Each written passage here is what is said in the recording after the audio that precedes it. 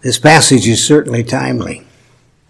Perilous times. I've never seen the like in this nation as I've seen. 86 years I've lived, and this is amazing what we see in America today. But I love this passage. After it speaks of all that conflict in the world itself, then Paul said, but I love that little word in Scripture, don't you? Just a small word, but it says so much. But you must continue in the things which you have learned and have been assured of, knowing from whom you have heard them, and that from childhood you have known Holy Scriptures. And then we read all Scripture. It's interesting, when the American Standard Bible first came out, it said all Scripture inspired of God. It didn't say all Scripture is inspired. Don't always trust the new versions that are coming out. I remember I was in college at the time, and in our chapel we had a man that spoke on this very subject, and he pointed out it's not all Scripture that's inspired, but all Scripture is. Big difference, isn't it? Big difference. And is profitable for doctrine, for reproof, for correction, for instruction in righteousness, that the man of God may be complete, thoroughly equipped for every good work. Without question, the warning that Paul gave in this passage concerning the future state of the church had come to fruition even in Paul's day, as he had to write to the church at Galatia, I marvel that you're so soon removed from the truth, from the gospel. And by the middle of the 2nd century, since the birth of Christ, the church had dealt with many and serious errors in her midst. Because in the church itself, men had become lovers of themselves, lovers of money, boasters, proud, blasphemers, unthankful, unholy, unloving, unforgiving, slanderers without self-control, brutal, despisers of good, traitors, headstrong, haughty, lovers of pleasure more than lovers of God, having a form of godliness, but denying its power. The Holy Spirit was not only looking at the church of that day and time, but he saw the church of the day, didn't he? And the conditions that we live in today. So even all these errors continue even down to our day today. For that godless mindset is clearly evident in the world of unbelief. We see today a hatred for God. We look around our land, there's chaos in our land, looting, burning, and rejection of law and order. And so that warning that Paul gave Timothy certainly is good for us today. From such turn away. It's become a necessity in our lives today, hasn't it? And by the 16th century, the great falling away had become most evident in the 16th century, when Charles V, Emperor of the Holy Roman Empire, and the rulers of the church called before them a monk by the name of Martin Luther. Luther, by the grace of God, had become aware of the serious errors of the teaching of the visible church of that day. I know that Reformation Sunday comes up in about 6 more Sundays, but I thought it might prepare our hearts this morning. For on October 31st, 1517, Dr. Martin Luther nailed his 95 Theses to the door of the Wittenberg Church. They were written to point out the grievous errors of the selling of indulgences for the remission of sin, as being sold as a means of deliverance from purgatory. And since that time, as he now called before the emperor, he had written many tracts proclaiming salvation by grace alone, through faith alone, in the work of Christ alone. Those solas of the Reformation are a blessing, aren't they? Aren't you thankful they've come down to us today? We are the heritage of the Reformation, dear ones. Anyway, the Emperor Charles V had summoned Luther to appear before the Imperial Diet of Worms to renounce his views. That was what was required of him. And his response at that time has been called the foundational cry of the Reformation. When he said before the emperor and the princes of the Holy Roman Empire, and these words resound in our ears this morning, that he, having been ordered to recant the teachings of his writings, he responded, "If I now recant these, then I would be doing nothing but strengthening tyranny." Now, he did apologize for the harsh tones of his writings. Martin Luther was a little rough at times. I started to say what he referred to the Pope as, but I won't. But he could be a little harsh in his responses. But he said, "I do not reject the substance of what I teach within them."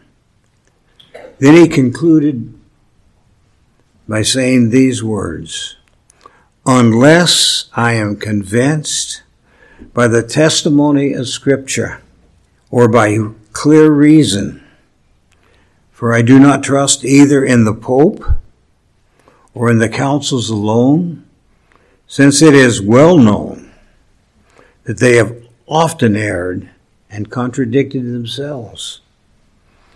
He went on to say, "I am bound by the Scriptures I have quoted, and my conscience is captive to the Word of God. I cannot and will not recant anything, since it is neither safe nor right to go against conscience.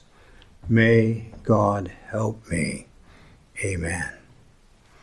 From that statement came the great cry of the Reformation, Sola Scriptura, Scripture alone. Thus came the cry of the Reformation that continues down to us this morning, which simply proclaims that all we believe and all we teach in the church must, and I emphasize must, be founded on Scripture alone. Amen? Amen. Must be, dear ones. So let's look at this passage before us this morning to see why we can be secure in our faith when we require Scripture alone as the only solid, safe foundation of our faith and practice. So let's look at the reason for our assurance that is found in these words that we read this morning, that our brother read. All Scripture is given by inspiration of God. All Scripture. So we need to ask them, well, what is the meaning of the word translated here as by inspiration? All Scripture is given by inspiration. Well, the Greek word here is theopneustos, which is here translated inspiration, but it's a combination of two different Greek words. Theos, being the Greek word for God, and pheneo, being the Greek word for to breathe. So let's look then at that word. What does it mean that all Scripture is God-breathed? Well, when you're speaking, what do? You take in a breath. Have you ever tried to speak and let all the air out of your lungs and then try to continue speaking? Don't do it in front of people. It's silly. You cannot do it. So first you take a deep breath and then you speak, and while you are speaking, you are breathing out.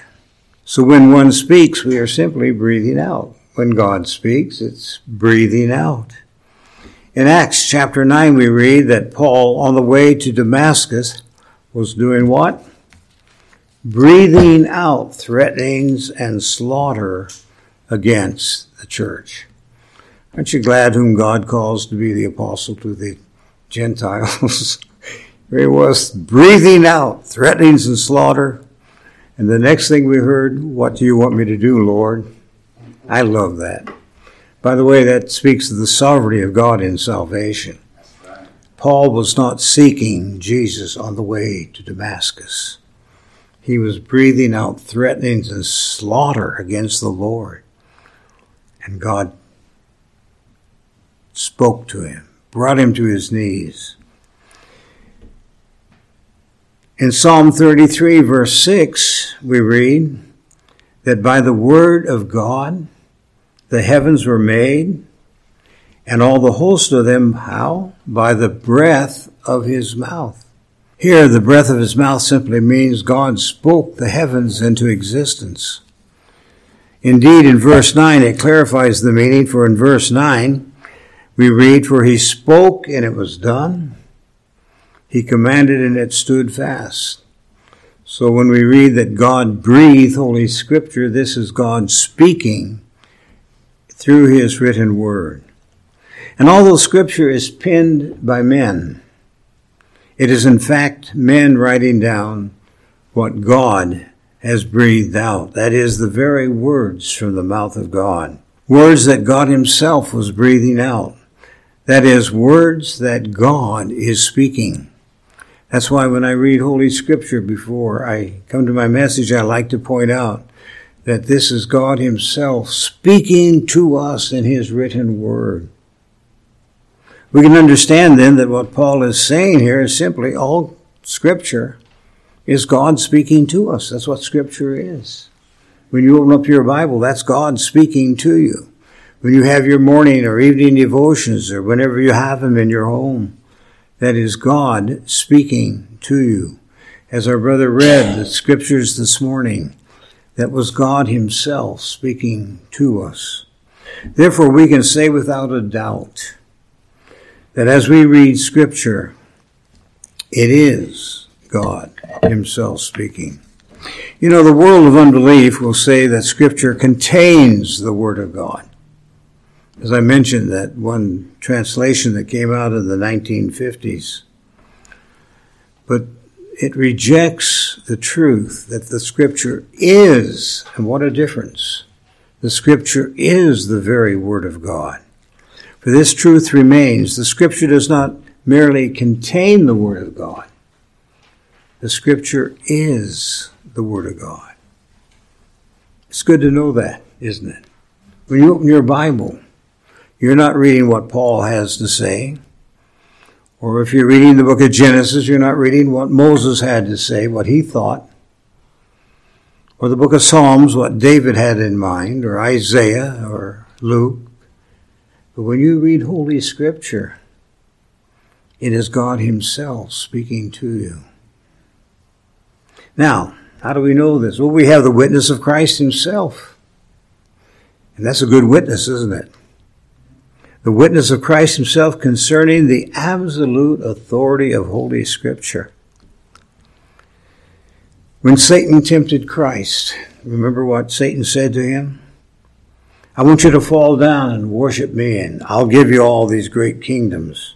And how did Jesus respond? Well, my opinion, or the opinion of the councils. No, he didn't say that. Jesus responded, it is written. Every time you see those words in the New Testament, whether it's by Christ himself speaking or the apostles writing, it's wonderful to understand. It is written. It is God's word. And so Jesus responded, it is written. You shall worship the Lord your God, and him only you shall serve. Satan, I'm not going to fall down and bow to you. It is written. So here, Jesus is clearly quoting Scripture as absolute authority in our lives. When Jesus was telling the Pharisees that rejecting him and rejecting the thought that he was the Son sent by the Father, he asked, have you not read the Scriptures? What a question to ask people in the church. Have you not read the Scriptures? I know many a time I've had liberal preachers I've been speaking to, well, the resurrection isn't mentioned in the Old Testament. I have to look at them and say, have you not read the Scriptures? Or Jesus never claimed to be the Messiah. Have you not claimed? Have you not read the Scriptures? And so that's how Christ answered these Pharisees. Have you not read the Scriptures? The stone which the builders rejected has become the chief cornerstone. This is simply an Old Testament quote from Psalm 118:22. Jesus is using Scripture as authority, as proof that he is indeed the promised Messiah. That's why I say when you're witnessing, you don't say my church believes or my pastor teaches, but you quote Scripture and say God says. Amen. God says. And you can say that. You see, Jesus here is clearly giving witness to the absolute authority and truthfulness of Holy Scripture. In John 10:36, here's the witness Christ gave to Holy Scripture. When he said that the Scriptures were without error, he said, the Scriptures cannot be broken.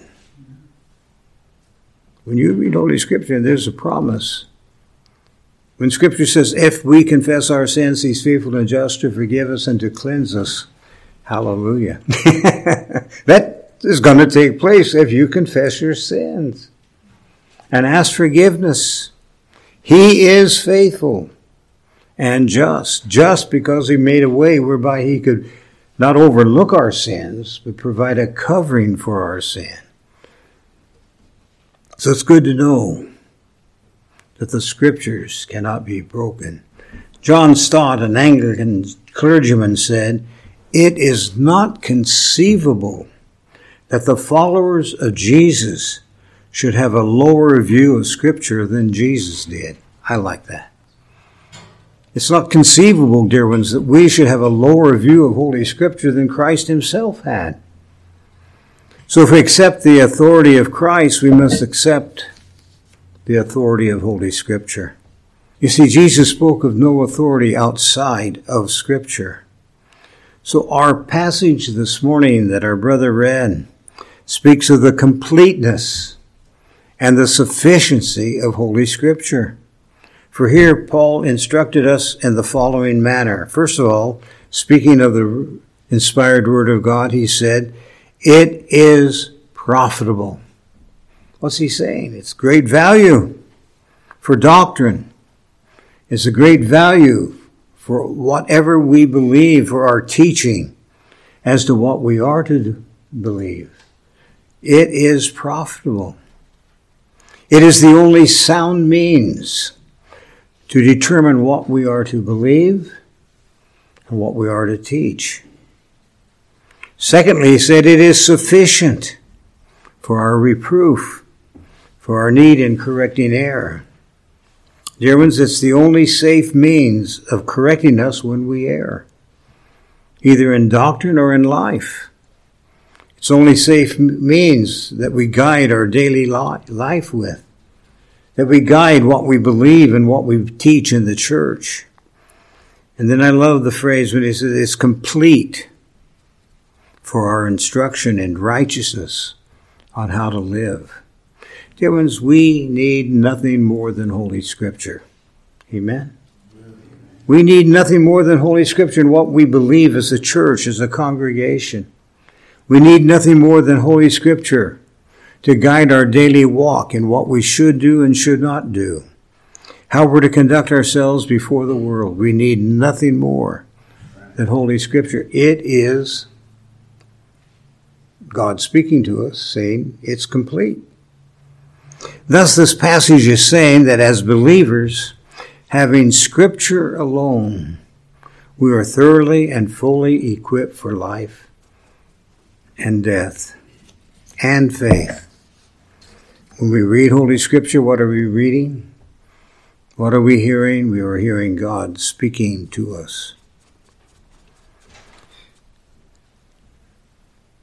We need nothing more to tell us who God is and who we are and what life is all about. For in the book of Acts, Paul, when he stood before the pagans in Athens, Greece, he spoke to them, and remember they had the altar to the unknown God. He says, I'm going to tell you who he is. I'm going to tell you who this God is that you do not know. Then he went on to say, for in him we live and move and have our being. What is Scripture saying there, dear ones? We are because God is. If God is not, then we would not be. I know every once in a while I have someone say, well, how do you know God is? I say, well, are you standing there? No, yeah. Am I standing here? Yeah. Hello. How did we get here? If it wasn't for God, we would not exist, for in him we live and move and have our being. I want to read the whole context of that passage. I didn't have room in your notes to include it, but I want to read it. Remember, he's speaking to those who have this altar to an unknown God. And he says about this God, nor is he worshipped with men's hands as though he needed anything, since he gives to all life and breath and all things. And he has made from one blood every nation of men to dwell on the face of the earth, and has determined the pre-appointed times and boundaries of their dwellings that they should seek, in the hope that they might grope for him and find him, though he is not far from each one of us.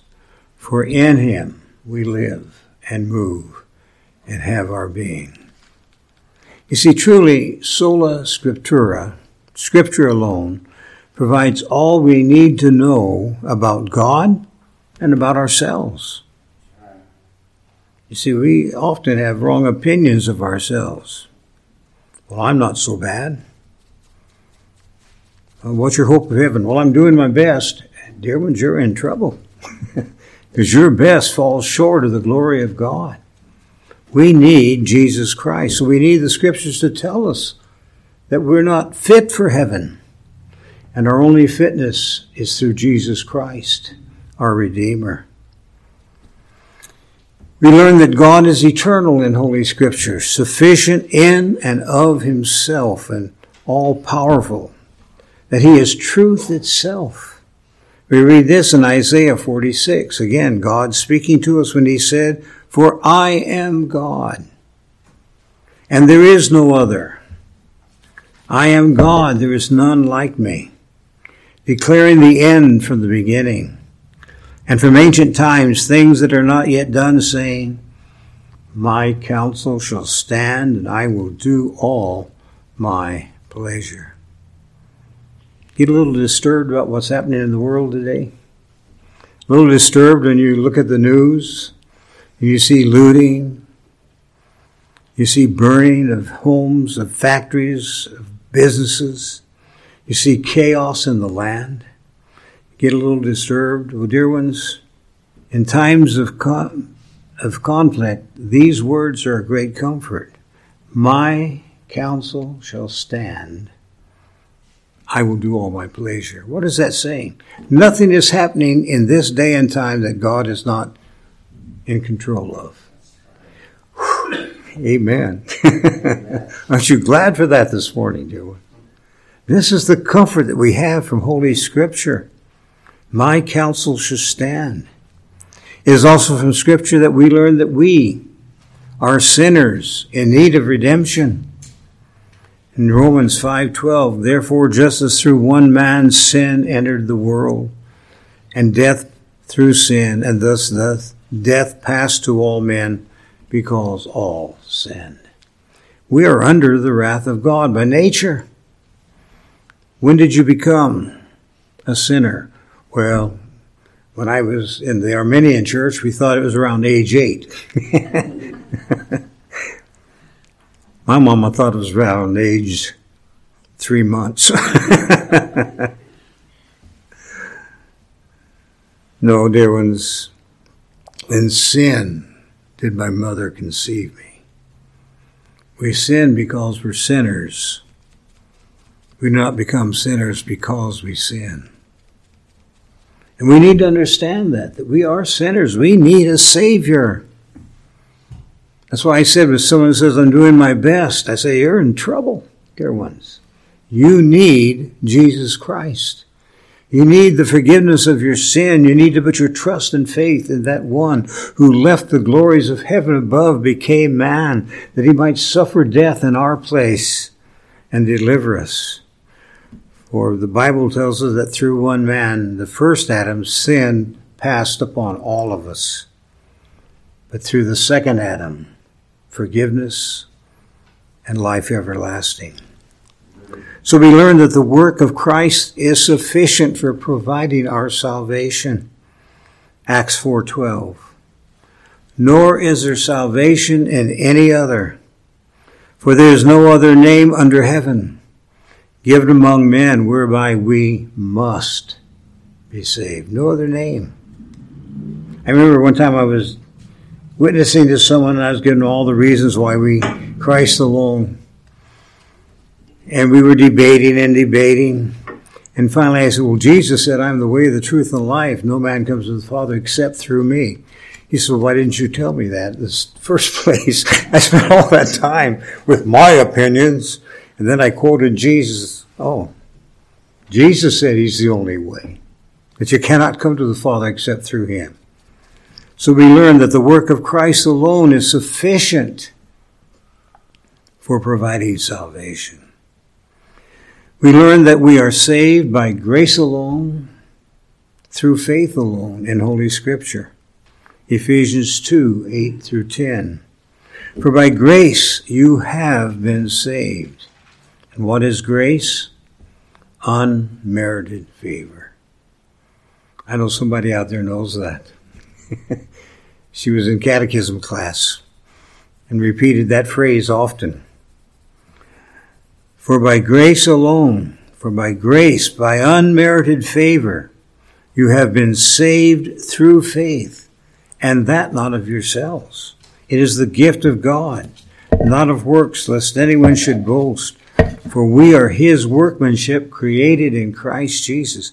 Do you believe in Jesus Christ this morning? Are you trusting in Jesus Christ this morning? It's not because you're a little smarter than the guy down the street, dear ones.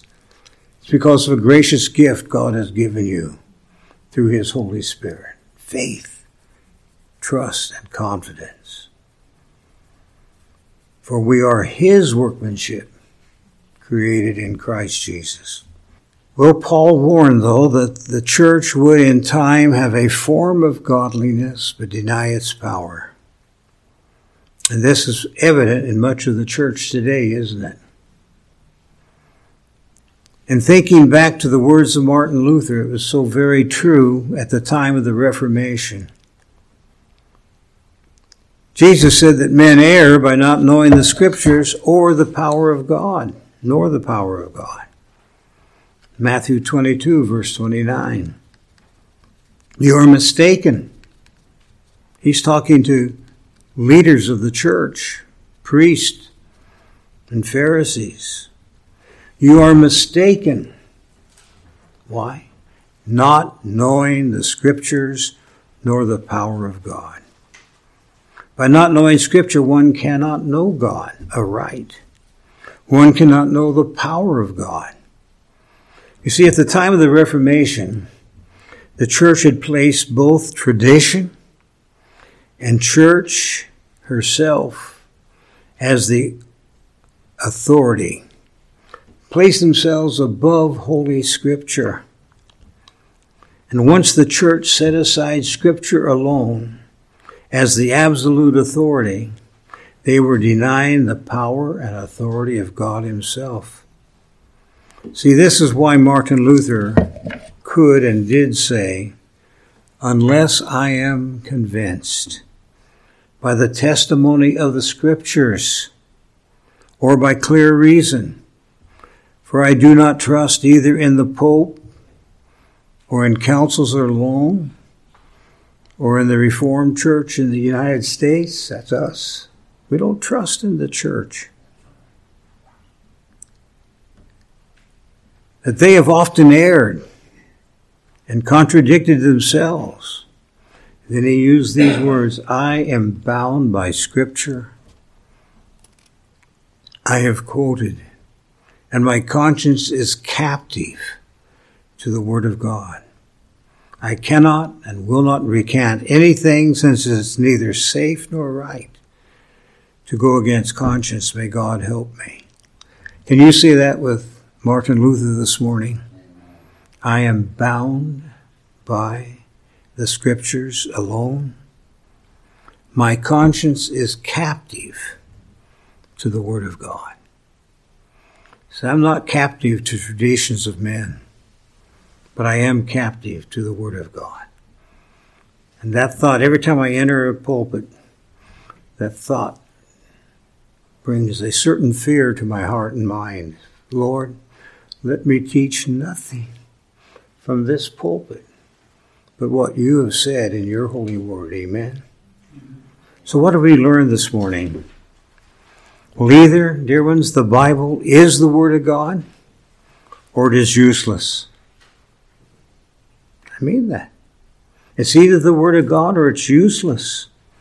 It's a waste of time if it's not the Word of God. Don't waste your time reading it. And it'd be foolish to obey it if it was not the Word of God. If it was not God Himself speaking to us in that Word. But we have learned that Scripture alone is sufficient to instruct us in the way to heaven, for it is God Himself speaking to us.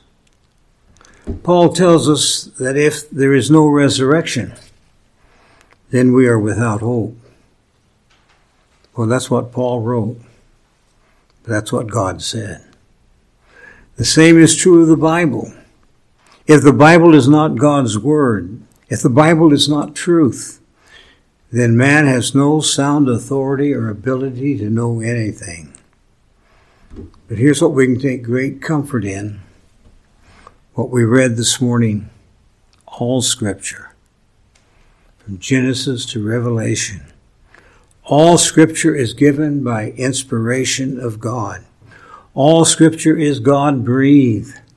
All Scripture is God speaking and is profitable for doctrine, for reproof, for correction, for instruction in righteousness, that the man of God may be complete. Isn't that great?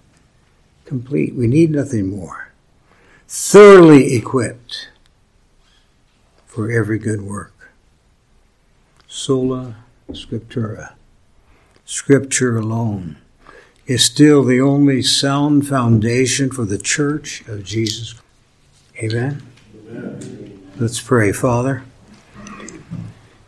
we do thank you that at the time of the Reformation, you raised up godly men. Men who were bound by Scripture alone. Men who proclaimed that their conscience was captive to the Word of God. For we do thank you this morning that you have given to us the Holy Scriptures, sweeter than honey, of greater value than all the gold of the world. So we give you thanks this morning for the Scriptures that you have given us in your love and mercy, which indeed are profitable for doctrine, for reproof, for correction, for instruction in righteousness, that we as your people may be complete and thoroughly equipped for every good work. We give you humble thanks in Jesus' name. And all the people said, Amen.